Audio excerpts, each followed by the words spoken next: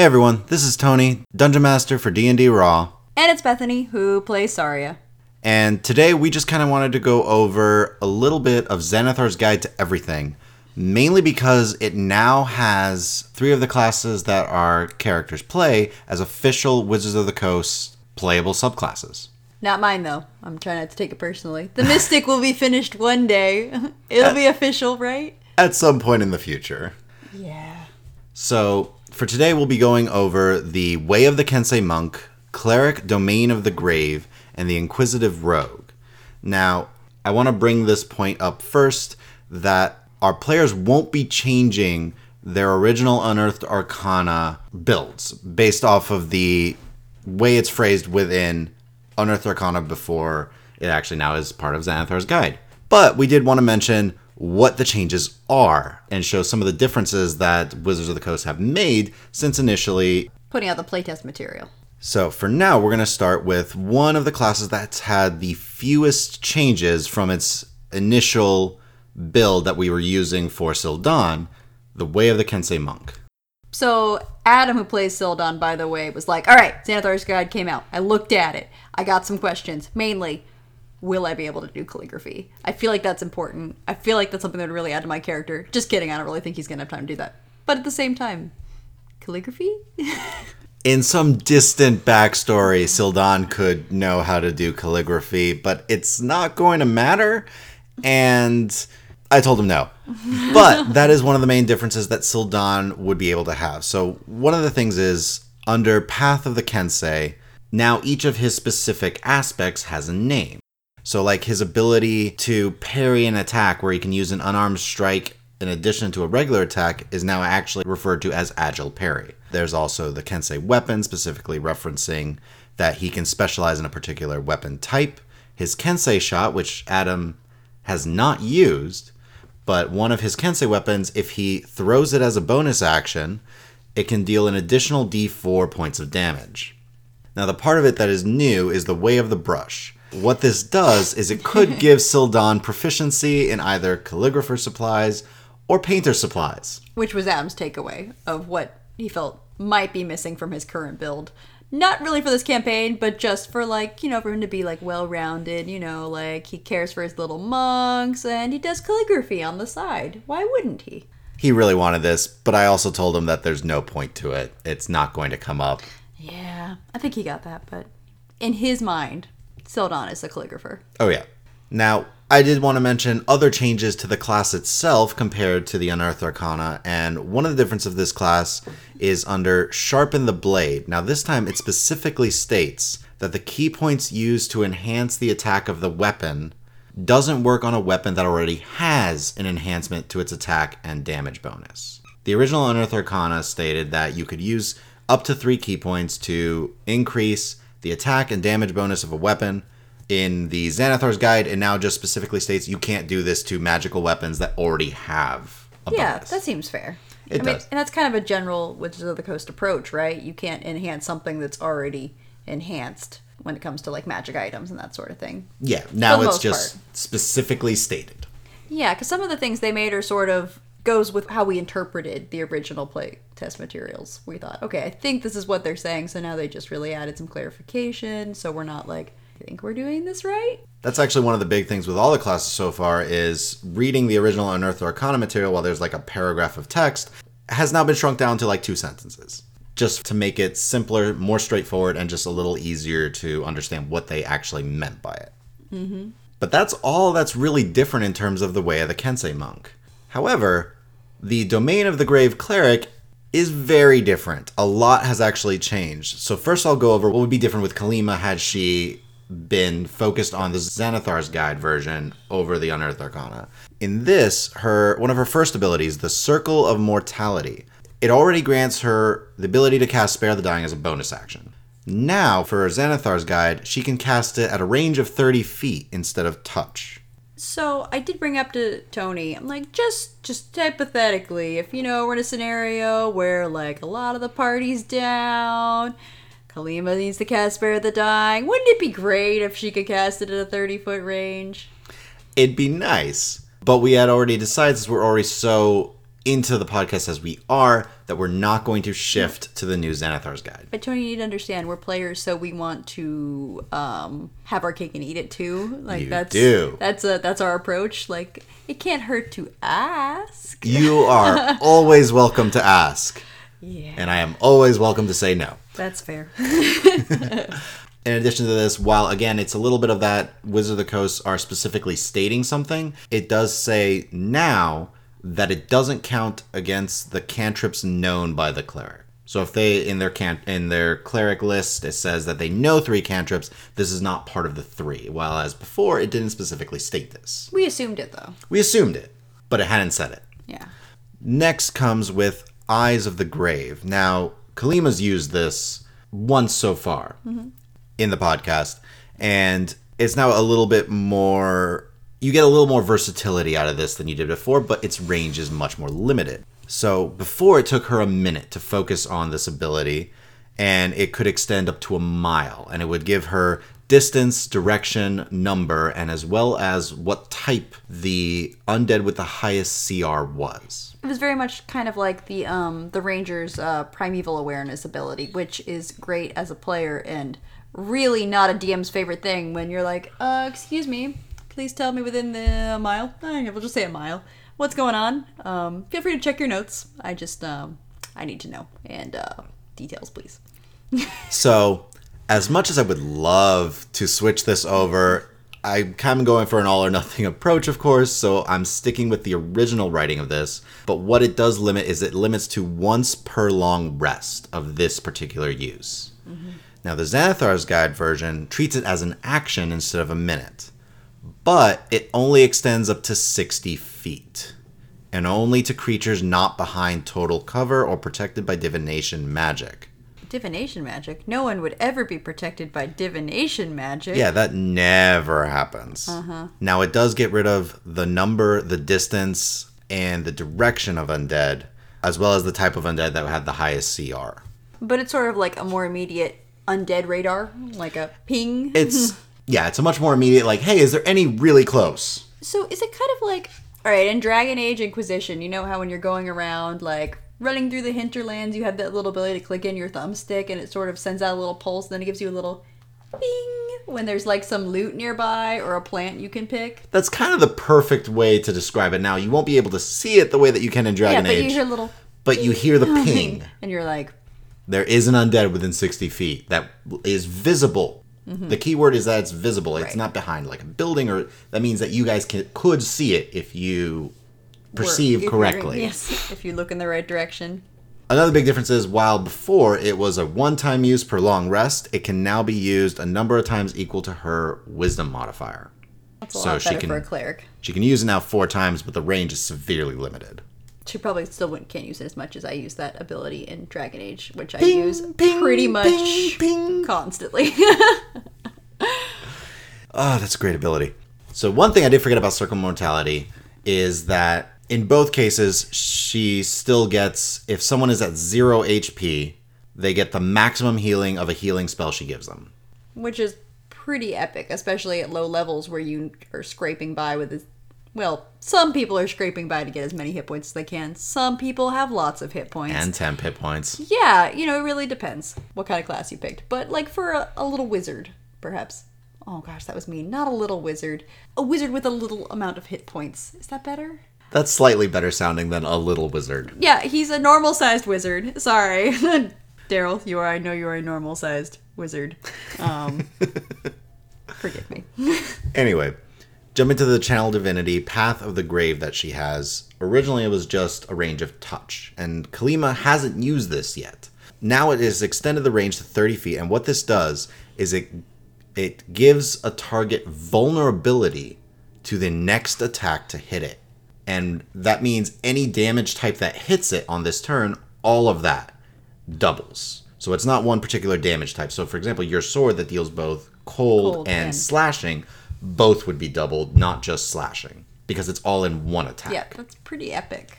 Now, she can use this pretty much the same way as any Channel Divinity, just a specific number of times a day. Yeah.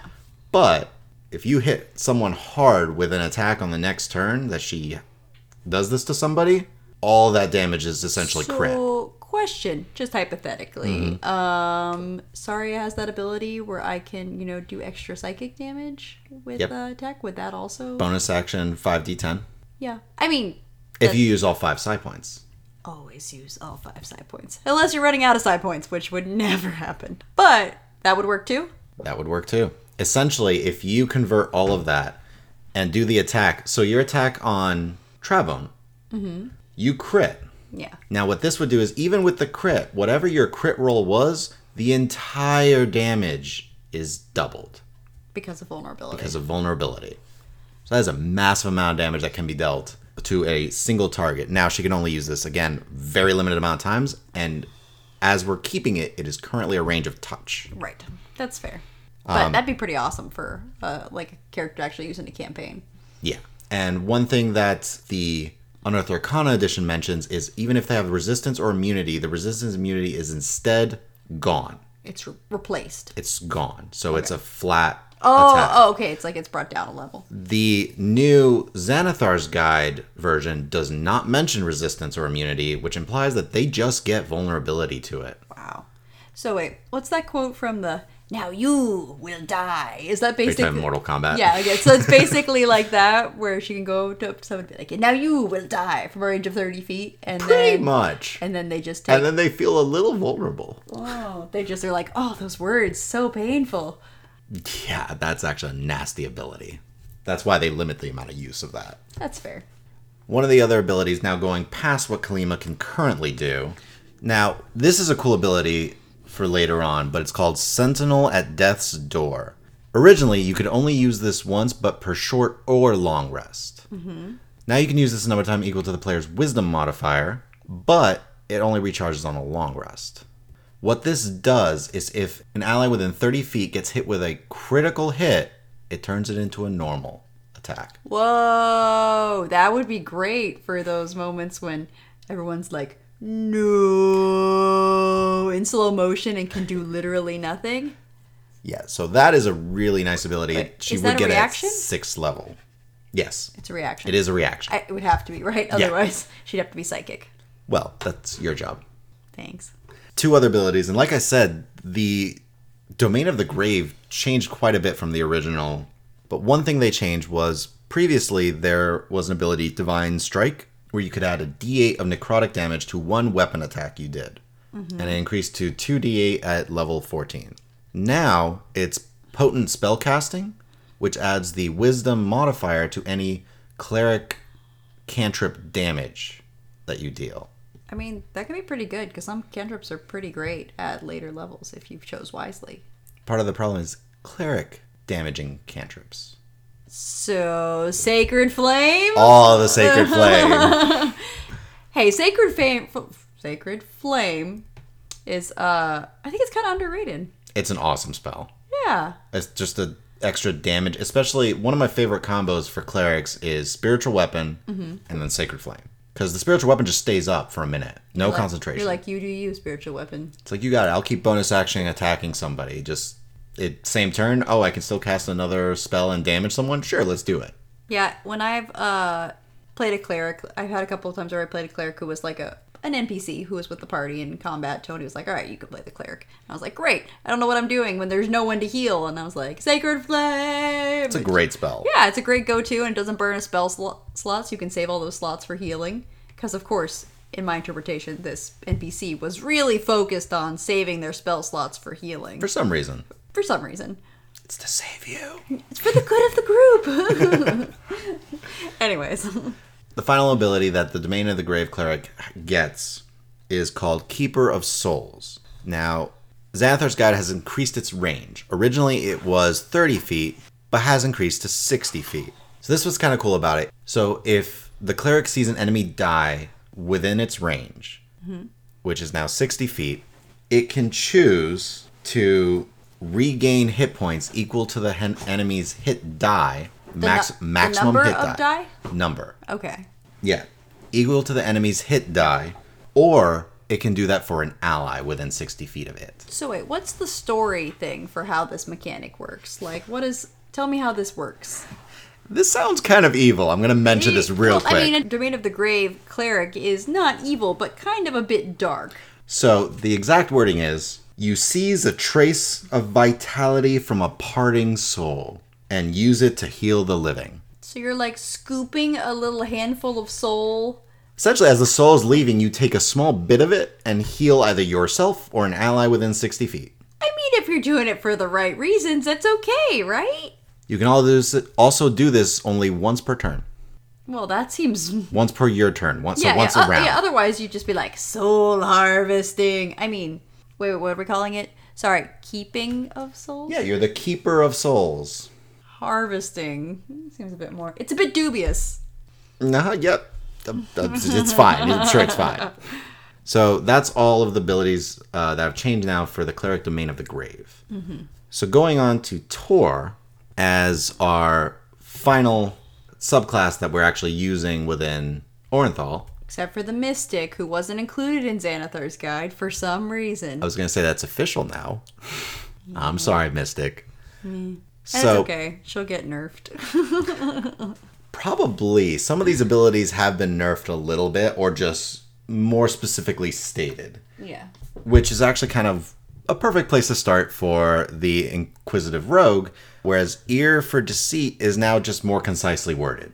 So what it was before was essentially when you're attempting to detect a lie, you can roll the dice and take either the number rolled plus your insight, or you essentially have a DC 8 plus your insight check. It was actually worded even worse than that, which add your wisdom. If you have proficiency, you add your proficiency. If you have expertise, you add double. Yeah. So it's basically, this is just a clarification to what it already had. So what it just says now is you roll, and anything rolled less than an 8 is considered an 8.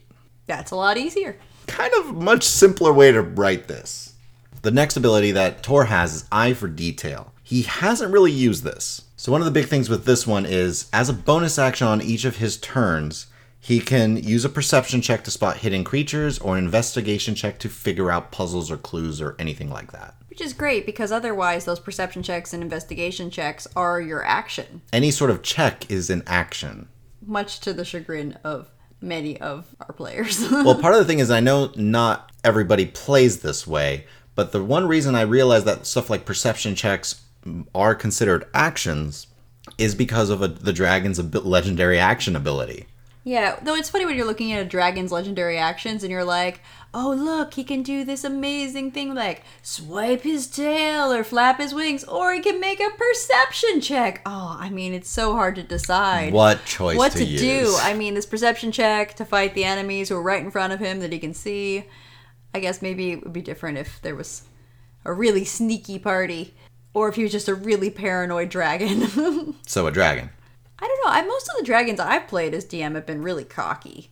They tend to get very comfortable in their dragonness. Like, they're in their lair, they got their hoard, or... You guys also dealt with a fat dragon who was very sure of himself. Oh, that's true. That was in Out of the Abyss.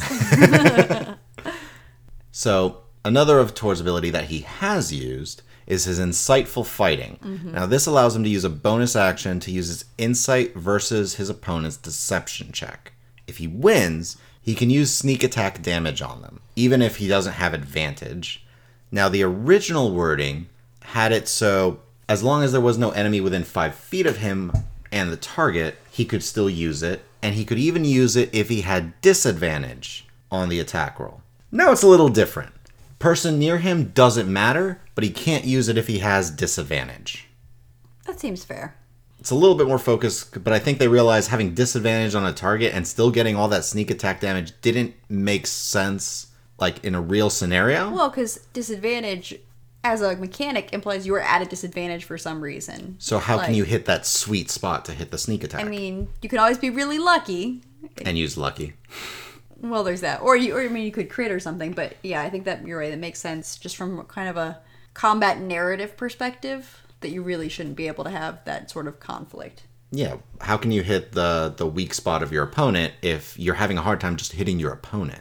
Yeah, that's true. So, going past Tor's own abilities into the rest of the Inquisitive Rogue, there's an ability, Steady Eye, which they've tweaked a little bit. It does play off of his ability to use bonus action to perceive, but now he gets advantage on those checks if he only moves half his speed on his turn. So he's like skulking along, checking things out, doing a perception and investigation. Yep. Well, actually, now it is also investigation. Originally, it was only perception. So now he does get advantage on both perception and investigation if he moves only half his speed on his turn, where originally he could not move if he wanted to get the advantage. I mean, this would be better also if you weren't a dwarf. Move of 10 feet, because if he moves 15, technically that's more than half his movement Yeah, speed. exactly. That's what I was thinking, so it's only 10. But still.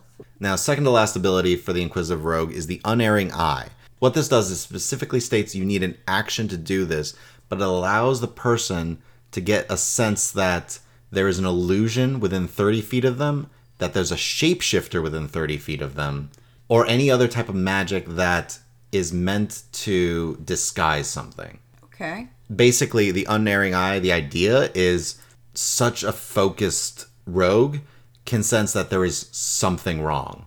Something magically wrong. But they don't get what it is, or they do figure out what it is. No, they don't actually get what it is. They just sense that something within 30 feet of them is not what it appears to be. Something is not right. Okay. That could be really handy for particular types of enemies or in certain scenarios. Yeah, like shapeshifters. I don't know, maybe. Like that would happen. Yeah.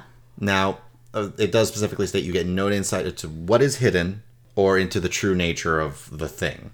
In addition, now what it does is you can use it a number of times equal to your wisdom modifier per long rest, whereas before it didn't imply a limit. Oh, so you could just spam that. Granted, it is your action, though. It's your action. Yeah. But now it also specifically states it's your action, whereas before it didn't. I mean, you would assume it was an action. You would assume so. But again, I think it's a little bit of just clarification more than anything else. which is good. We like specificity and clarification. Otherwise, well, let me clarify that. As DMs, both Tony and I like specificity because otherwise we have a few players, I won't name any names, like me, who try to just make sure that I'm being totally clear on exactly what my ability means and what it does, just because I don't want to use it incorrectly. Or, not use it to its fullest extent. Right? Right. Yeah. That's just what I'm doing. I'm just trying to be a responsible player. We also said yeah in almost the exact same tone. That never happens. The final ability for the Inquisitive Rogue is the Eye for Weakness. The only thing this does is adds extra damage, but it adds an extra 3d6. Originally it was only 2d6. But it only works on a sneak attack against someone who is under the effect of the Insightful Fighting feature.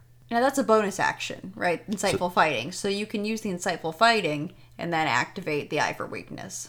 The Eye for Weakness is essentially already activated. Oh, okay. It's not an extra thing, so what it does is you activate Insightful Fighting. But then, I mean, use your attack action, I assume, to let's say go for the gut. In Tor's case, he uses a crossbow mostly. Oh, that's true. So he'll do his Insightful Fighting, he'll fire his bolt, and his normal sneak attack damage plus his regular damage plus 3d6.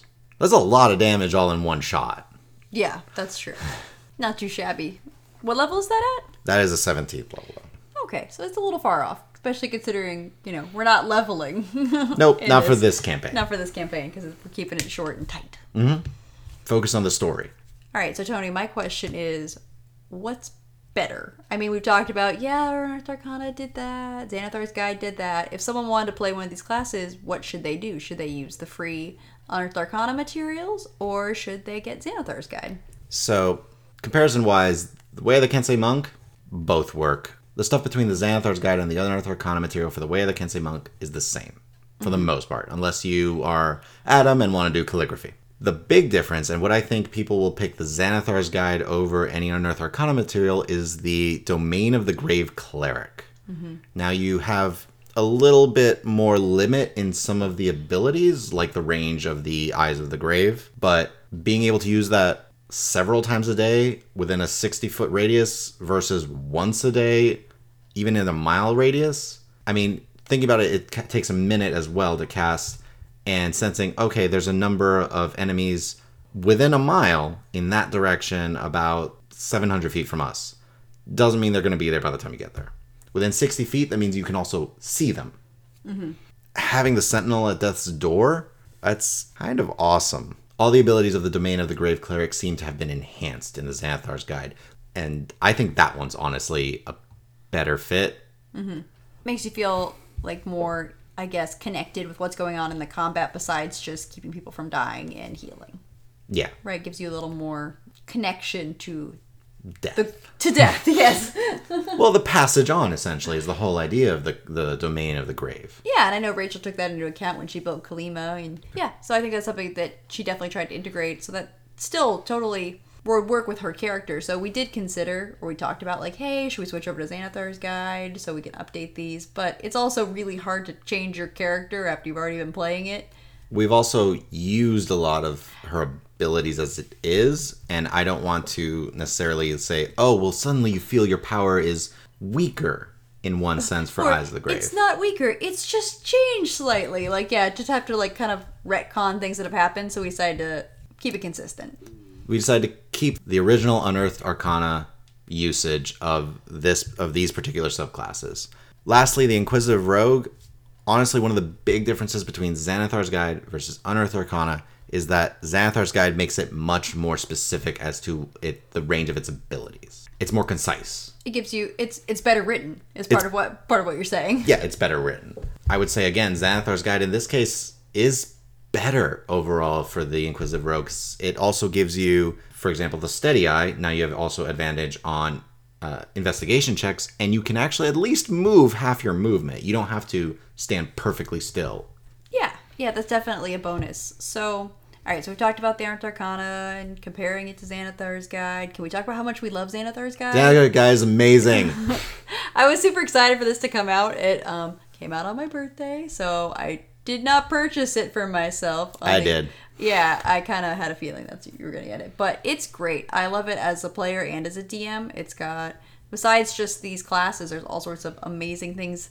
Just like recently, we were building characters for our annual Christmas game we play with friends. And we have some new players who, they're totally new, not just to 5th edition D&D, but to tabletop gaming really in general. So it was kind of like a bit of a challenge to like, I mean, they were excited about it, but to bring them in how to build a character, and Xanathar's Guide is awesome for character building. Like, it gives you all these tables, like, I don't know what to name my character. Here's a whole bunch of names. Here's a way to refine your backstory. What kind of home did I grow up in? How many siblings do I have? Like, there's all sorts of resources that really help you nail down those story points, and it's not just for new players. I found it really useful too when I was creating my character for that. We both did. A lot of what we did is I'm winding up creating a shadow sorcerer for this game and rolling on how do I have my power? How did people react when I first exhibited it? How did it first show itself to me, essentially?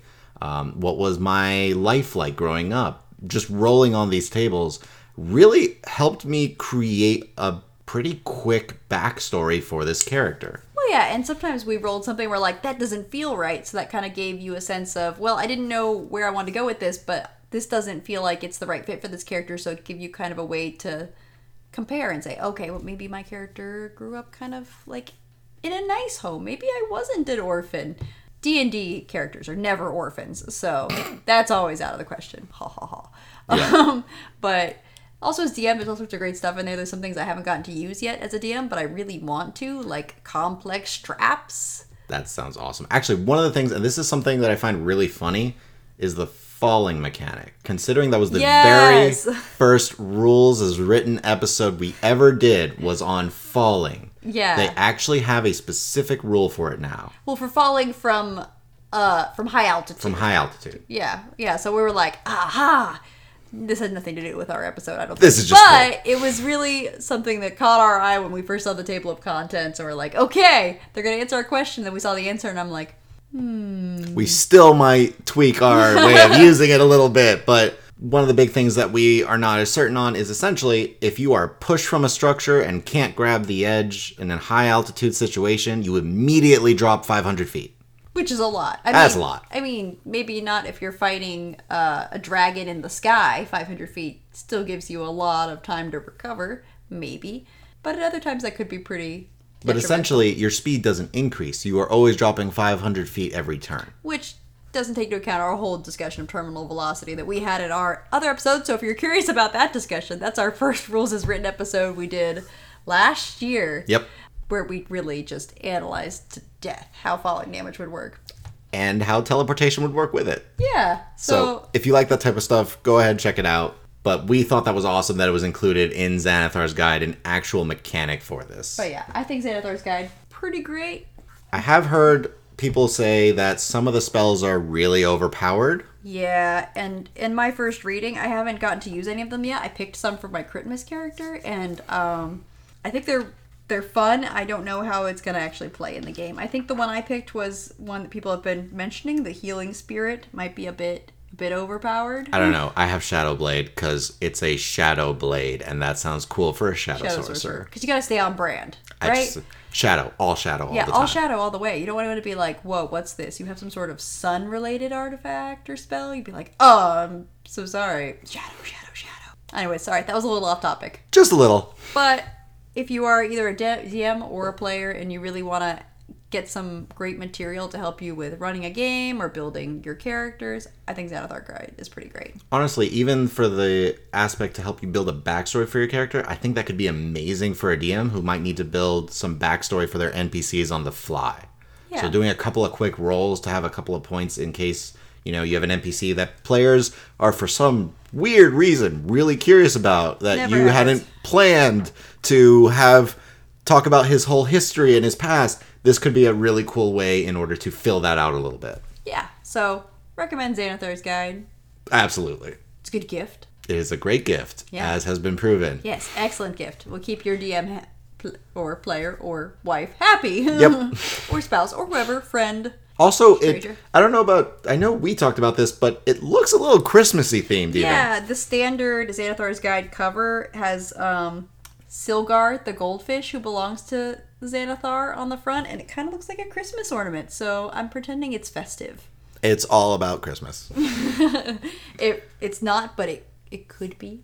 It could be. So, I think that kind of covers everything. We could definitely do more talking about Xanathar's Guide, but we'll try to keep it short, because we just wanted to have this little quick episode on our off week to share with you guys. This is a quick episode. Yeah, this will be quick. This will be fine. Yeah. So thank you guys for listening. We also have the information that Tony ran through on this comparison between, Unearthed Arcana and Xanathar's Guide for the classes we've used.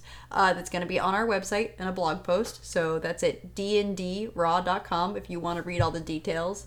If you're really into that, we also have links to our character sheets as they currently are if you wanted to see what that looks like.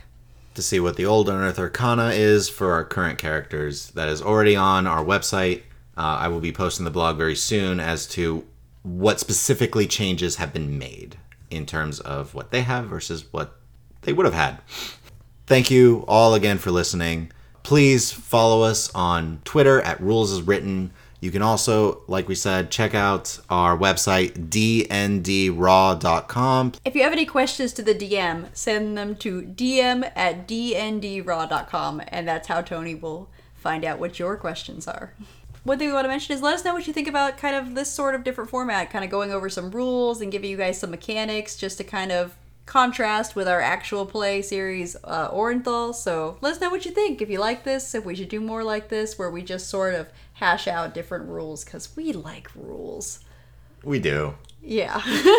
So thank you guys for listening. Leave us a review to let us know what you think of the podcast if you're on iTunes or really anywhere else you listen to the podcast, and we appreciate it. We really do. And we hope to see you all next time in Orenthal.